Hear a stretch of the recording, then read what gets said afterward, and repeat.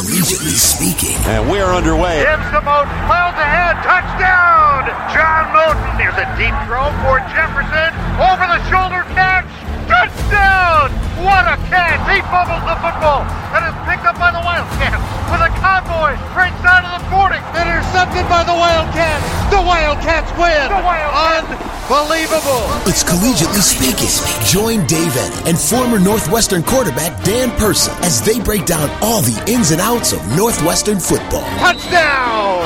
It's all over. The Wildcats with a comeback to remember. Here's Dave and Dan.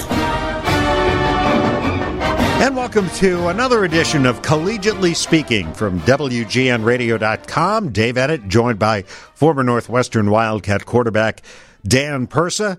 Wildcats coming off their second win of the year, thankfully ending a 7-game losing streak with a 45-6 thrashing of the Minutemen from UMass. And this week they will take on the Golden Gophers from Minnesota, a team that saw their hopes for a perfect season dashed this last weekend at Kinnick Stadium in Iowa City. Let's talk about UMass just being able to taste a win, because it had been September 14th, last time the Wildcats had won a game.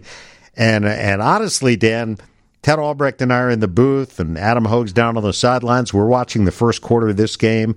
And I know you heard all the games, but I don't know if you were there on Saturday, but watching the first quarter and thinking, man, this is not what you expected. Right. I mean, there were, 39, 40-point favorites going into this game, and all of a sudden there's UMass driving down, kicking a field goal, and in position, actually, to go up 6-0, and things changed dramatically there, but really kind of a ragged start, and you're thinking, okay, this is not the way this was supposed to go. Yeah, it's a tough one, right? Because UMass is like Northwestern at this point, one of the worst teams in the country, and there's 15 people in the stand, maybe. There wasn't. Well, there were more than that. Right. Obviously, an exaggeration, but there wasn't a great atmosphere, and I think you can feel that, right? When there's an expectation of, all right, we're 40-point favorites, we haven't had a great season, it's already been a letdown. How do we get up for this game? And I think there was a little bit of that early on, and UMass, to their credit, kind of marched up and down the field on Northwestern's defense for a quarter, and the offense struggled mightily. And you looked around and you're like, is this really going to happen?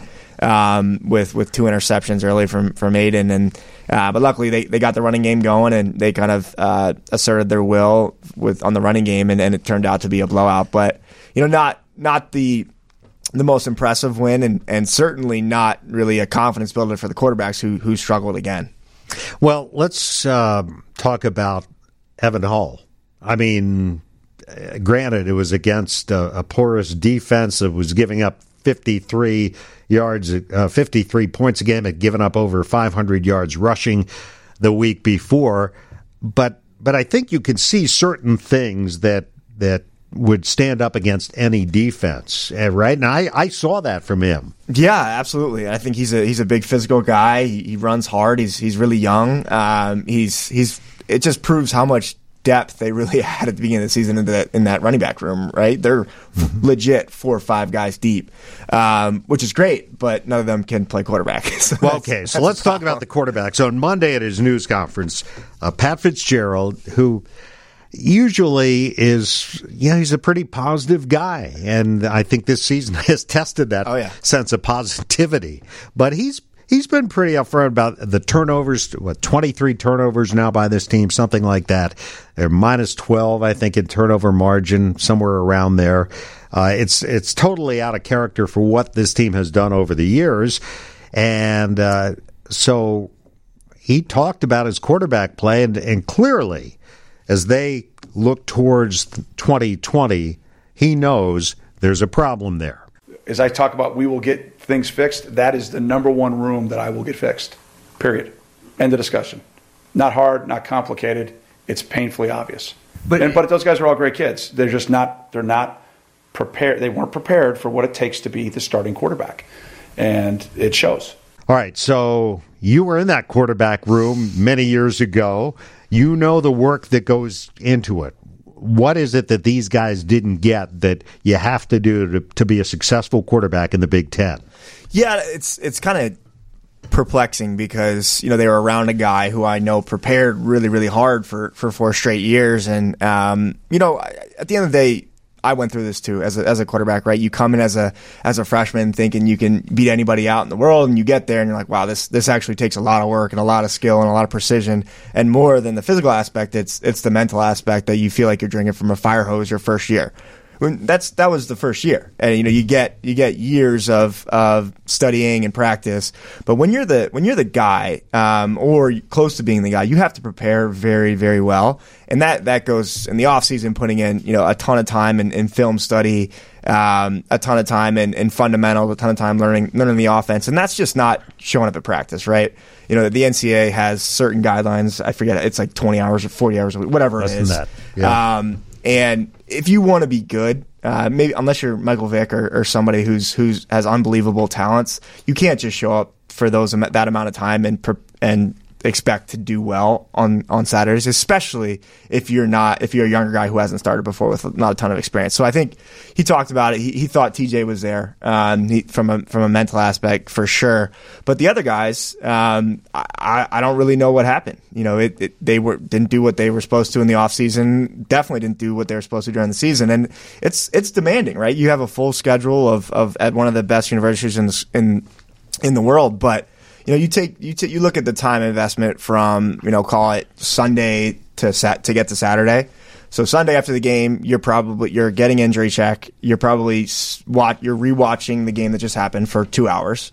Monday, you're there. You do a light lift in practice, but then you basically get the install for the game plan for that week that you need to study legit for 3 or 4 hours.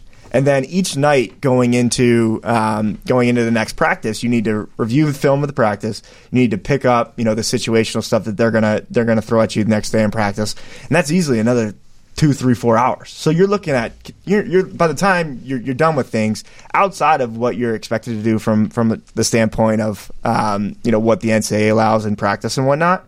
What is that? 3, 6, 9, 12. You're close to doubling that. And if you're not doing that, especially when you're not, an experienced guy or extremely talented, which, some can argue, they didn't check any of those boxes, it shows. And playing the Big Ten and playing quarterback in the Big Ten is a really, really hard thing to do. And I don't think these guys really understood that. And now they've been baptized by fire, and hopefully they turn around. But it's been pretty clear, and for the first time, Coach Fitz has really singled them out to the media, saying these guys flat out weren't prepared. So we saw 3 quarterbacks play technically we saw, I think, 4 quarterbacks play on Saturday because freshman got in at the end, but we saw Andrew Marty play after Aiden Smith. We also saw Jason Whitaker come in a couple of situations, including one down on the goal line. Physical guy who can run the football. As you look towards next year, maybe we don't know right now who the quarterback is. There might be someone else that we're not even talking about right now. Yeah, I think it's a wide open field. No one has really done anything to solidify themselves. Someone could come off the street and maybe play better than some of these guys have. So it's a wide open field, and hopefully it's a reality check for these guys to say, look, if you want to compete at the level that the previous team did and win the Big Ten West and head to Indianapolis and be even close to an all Big Ten quarterback, you guys got to pick it up big time. And I'm sure Fitz will have that conversation with both the offensive staff and the guys, just putting them on notice, say, I don't know what you thought you were given or thought you earned, but it wasn't enough. So it'll be some really hard conversations, but those guys will be stronger because of it. Well, the Wildcats were down 3-0 to UMass on Saturday, and the Minutemen were about to go up, it appeared, 6-0, and here's when the game got turned around. 30-yard try for Garcia, who is 5 of 6 on the year. Here's the snap, the placement, kick is blocked, and Chris Bergen tracking it down on the far side, down the far side to midfield, and still on his feet, and he's going to take it all the way. Joe Gaziano blocked it. Chris Bergen returns the blocked field goal for a touchdown, and just like that, the Wildcats are in front. And the man who made that play Saturday joins us now on Collegiately Speaking, number 28 for the Wildcats, Chris Bergen, the Big Ten Coast Special Teams Player of the Week. And Chris, first of all, congratulations on that honor. And we just heard your blocked field goal return, 85 yards. Kind of take us through the play. And you saw that ball sitting there on the turf. I'm sure your eyes got wide, right? Oh, yeah. Well, first of all, thanks for having me, guys. And, it was a right place, right time kind of play. And I just saw when I'm a contained player in the field goal block that we were in, and I saw Joe Gaz and Alex Miller specifically, our D-line as a whole, get a great push off the line and just kind of watched the ball. Gaz got so high, I hit him in the armpit, and it bounced, and I turned around and bounced perfectly into my hands. And I didn't know if it was past line of scrimmage or not, and that kind of affects whether or not I should pick it up. But I had it in my hands, and I'm just thinking, like, turn the corner and go. And shout out to J.R. Pace and Cam Ruiz, who got out in front of me and led me unscathed 85 yards. So I really didn't do much except be in the right place and run straight. So thank you to the D-line, and thanks to Cam and J.R. When's the last time you ran 85 yards on a football field? It's been a while. I can't remember the last time I ran that far. I've had a few plays in my career chasing another guy down, whether it be on kickoff or on defense. But with the ball in my hands, I couldn't even begin to remember the last time. You know, it's funny. I was talking to Patty Fisher this week, and I said, how'd you like seeing your counterparts, linebacker, both getting a chance to carry the ball on Saturday? And they both looked pretty good. What did he say? He said, yeah, he was sort of admiring the way you guys ran the football. Did you play offense at all in high school? Yeah, I played a lot of offense in high school. I started at running back since my sophomore year. For 3 years, I played both ways. And I was our state leading punt returner and kick returner in Michigan. So I've always liked having the ball in my hands. Obviously, like I always say, it's better to be the hunter than the hunted. That's why I love defense so much. But yeah, I used to carry the rock a little bit. Hey, Chris, Dan Persa here. Thanks again for joining us. Maybe step back and talk a little bit about your process getting to Northwestern. Obviously, came in as a walk-on, correct, and then worked your way into a staple on this defense. Maybe talk about your mindset as a younger player and how it's changed, or how it's kind of stayed the same with a chip on your shoulder now that you've been a perennial starter for the team. Absolutely. So in high school, I was being recruited by the Ivy, the MAC a little bit, and then the academies. And since I was a kid, it had always been my dream to play the highest level of college football, which was the Big Ten and the best conference in football. And my dad played football for Michigan State, so I knew that was always my dream to play at the highest level and at the best academic school possible. And I really didn't consider myself ever walking on until about the weekend before signing day. My older brother, Joe, convinced me just for the heck of it to come visit. And I already taken officials to Harvard, Princeton, Air Force, Navy, and I was like, I'll just give it a shot. And it was love at first sight. He took me to the 5:45 a.m. workout on Friday, and it just felt like an extended family. It felt like a bunch of older brothers, just like Joe, and I knew it was the place I wanted to be and the place I wanted to play football. And so I decided to walk on, and the coach just said, just work hard, keep your head low, and good things will happen. And that was kind of my mindset coming in, just work hard, keep your mouth shut, and good things will happen. Same thing my dad's been telling me since I was a kid. And my older brother paved one heck of a path for me and guided me really well. And I got the opportunity as a freshman to play in a lot of games. I think it was 12 out of 13 on special teams primarily, and that kind of set me up going into my sophomore year. And then when Nate Hall went down with injury, I was the next man up at Sam Backer, and that gave me some great experience, and then progressed to where we are now. But in terms of mindset, I would say it's been the exact same from day one, and that chip on the shoulder will never go away. I always consider myself like a smaller guy, because I am, but like an undersized guy, and remember where you came from, and I don't think that'll ever change. I think it's been extremely beneficial. Yeah, it's a great story, and for kids out there everywhere, it's just, you kind of laid it out. Just work hard, and good things will happen. It's typically the harder the work, the luckier you get, right? Absolutely. Maybe talk a little bit. Obviously, it's been a frustrating season for a lot of you guys, especially on defense because you've been playing so well. A little inconsistent, but playing really well nonetheless. What's your kind of mindset going into Minnesota? Obviously, you're not looking past this game with a bowl game pretty much shut out. What are your main goals for the game and what you guys are trying to accomplish? Well, I think as you know, playing here, our only goal is to go 1-0. And that's our mindset going into this week, regardless of our record, regardless of any postseason opportunities. All we are thinking about is that we have a chance to play one of the best teams in the country this Saturday. A great program, a great offense, and we're thrilled for the opportunity to go see how good our defense really is against a team like this. So we're treating this as if this was to go to the Big Ten Championship, even though it's not. That's kind of our mindset, and we're not letting down, and we're not changing our preparation in any way. And I think that's kind of the mindset going in, just go 1-0, and we couldn't be more thrilled for the opportunity. Yeah, it's a great opportunity. Kind of diving into Minnesota's offense, it's obviously been very efficient this year, led by Tanner Morgan, and he's a guy that you guys faced last year, and they're the staple of their offense, and what everything's built around is that RPO.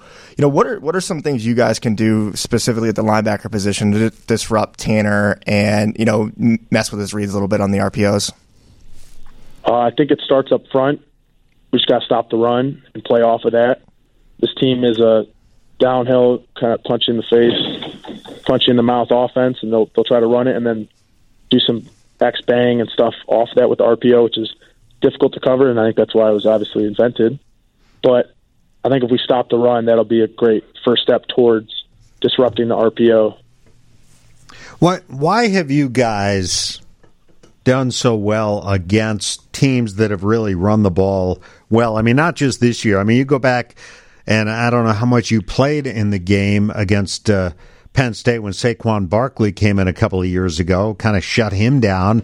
Jonathan Taylor has struggled more against Northwestern than he has against any other team throughout his career. Is there something extra in those matchups that sort of ignites you guys on defense? I think it's a point of pride and it's a mindset that we own the line of scrimmage and we're going to make you throw the ball. That's what we want. We're going to make you throw the ball over our heads because we're going to stop the run. And it's honestly all just a mindset. And we have this mindset that you're not going to run the ball on our defense. And that point of pride, that emphasis, that passion to want to stop the run, that's what kind of drives us. It's not necessarily we have better guys, bigger guys. We just play harder, we play more physical. Well, your brother had the distinction of wearing jersey number 1 this year, and I know it's senior day for him on Saturday. Since you've been a starter now basically for a couple of years, I don't know if you qualify for number 1 next year, but try to keep it in the family. But what has that meant to him, and what's that meant to you to see your brother getting that honor? Oh, my God, it's been amazing. And obviously, as his biggest fan, it was just probably the most happy I've ever been. Well, I've been here to see him get number 1. Happier for him than I've been for any of my own successes. And I just know how hard he's worked and how far he's come to get to where he is right now.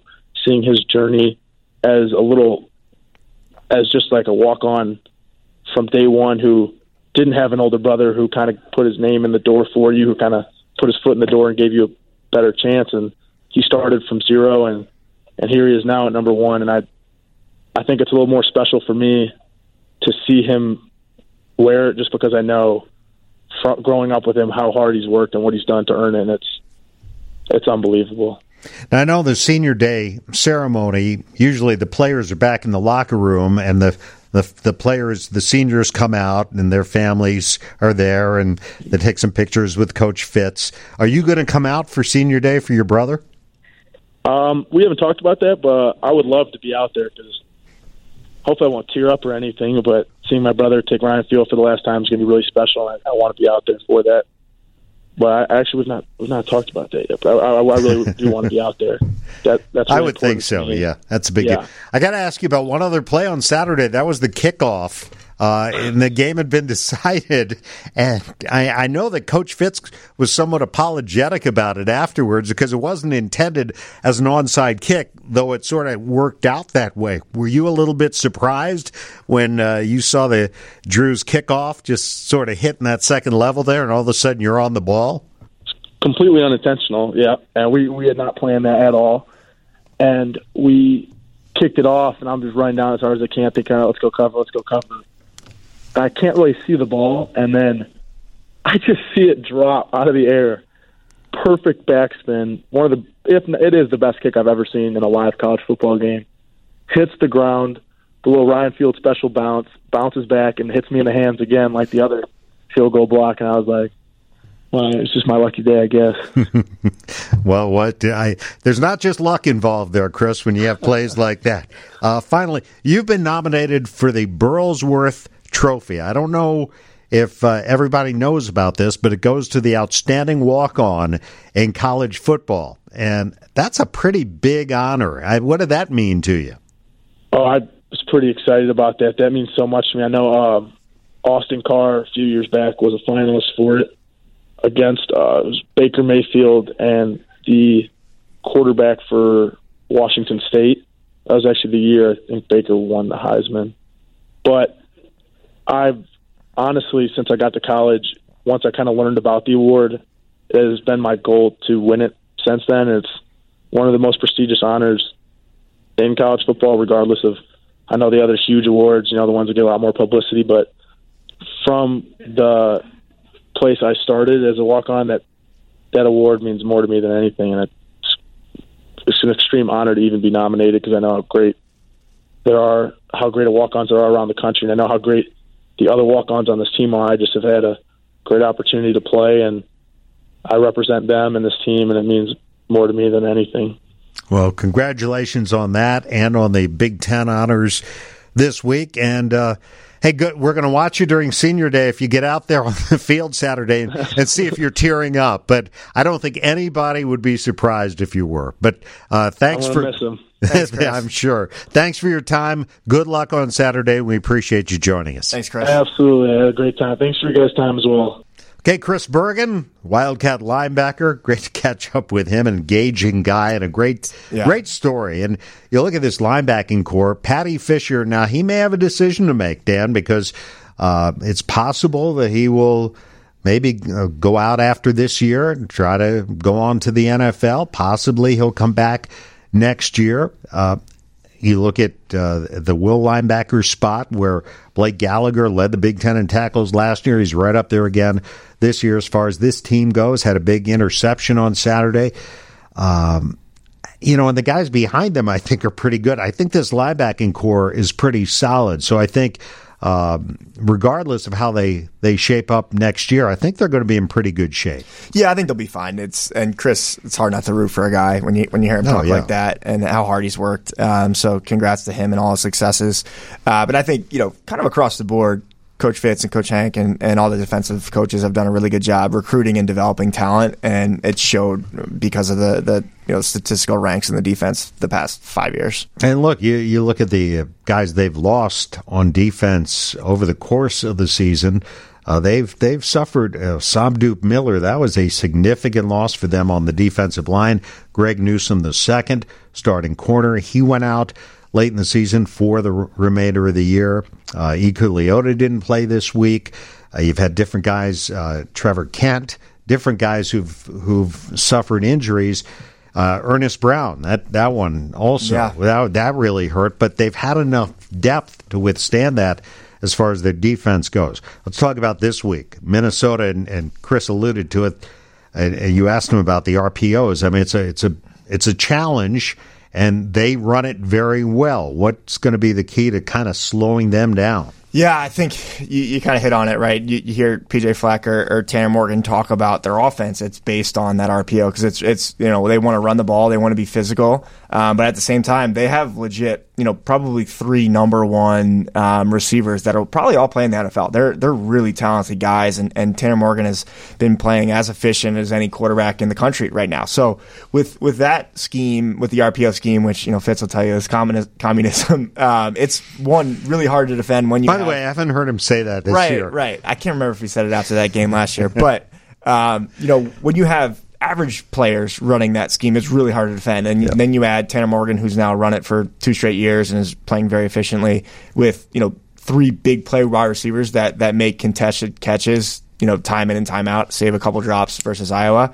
It's a real threat. So I think Northwestern has to obviously stop the run. Chris talked about it, but then just be decisive and kind of make big pass breakups when those contested catches are presented to them.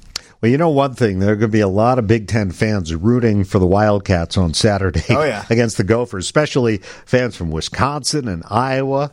There's no question. We know where their loyalty is going to be this week. Yeah, and I think Coach Fitz is really looking for that kind of premier performance from this team that he hasn't really had this year, right? They need something to hang their hat on, and if you're going to do it, it's probably going to be against this team. Obviously, Illinois will be a big game next week, but last ranked opponent, a Big Ten West rival that they need to secure, who they've had a lot of success with over the last couple of years. It's a huge game for these guys. Make no mistake about it. And then after that, the battle for the hat, but that's for another day.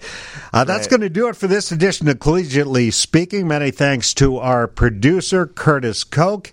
And again, we'll have the game for you on Saturday on WGN Radio beginning at 10:30. For Dan Persa, I'm Dave Eddett. Thanks for being with us. You've been listening to Collegiately Speaking from WGNRadio.com.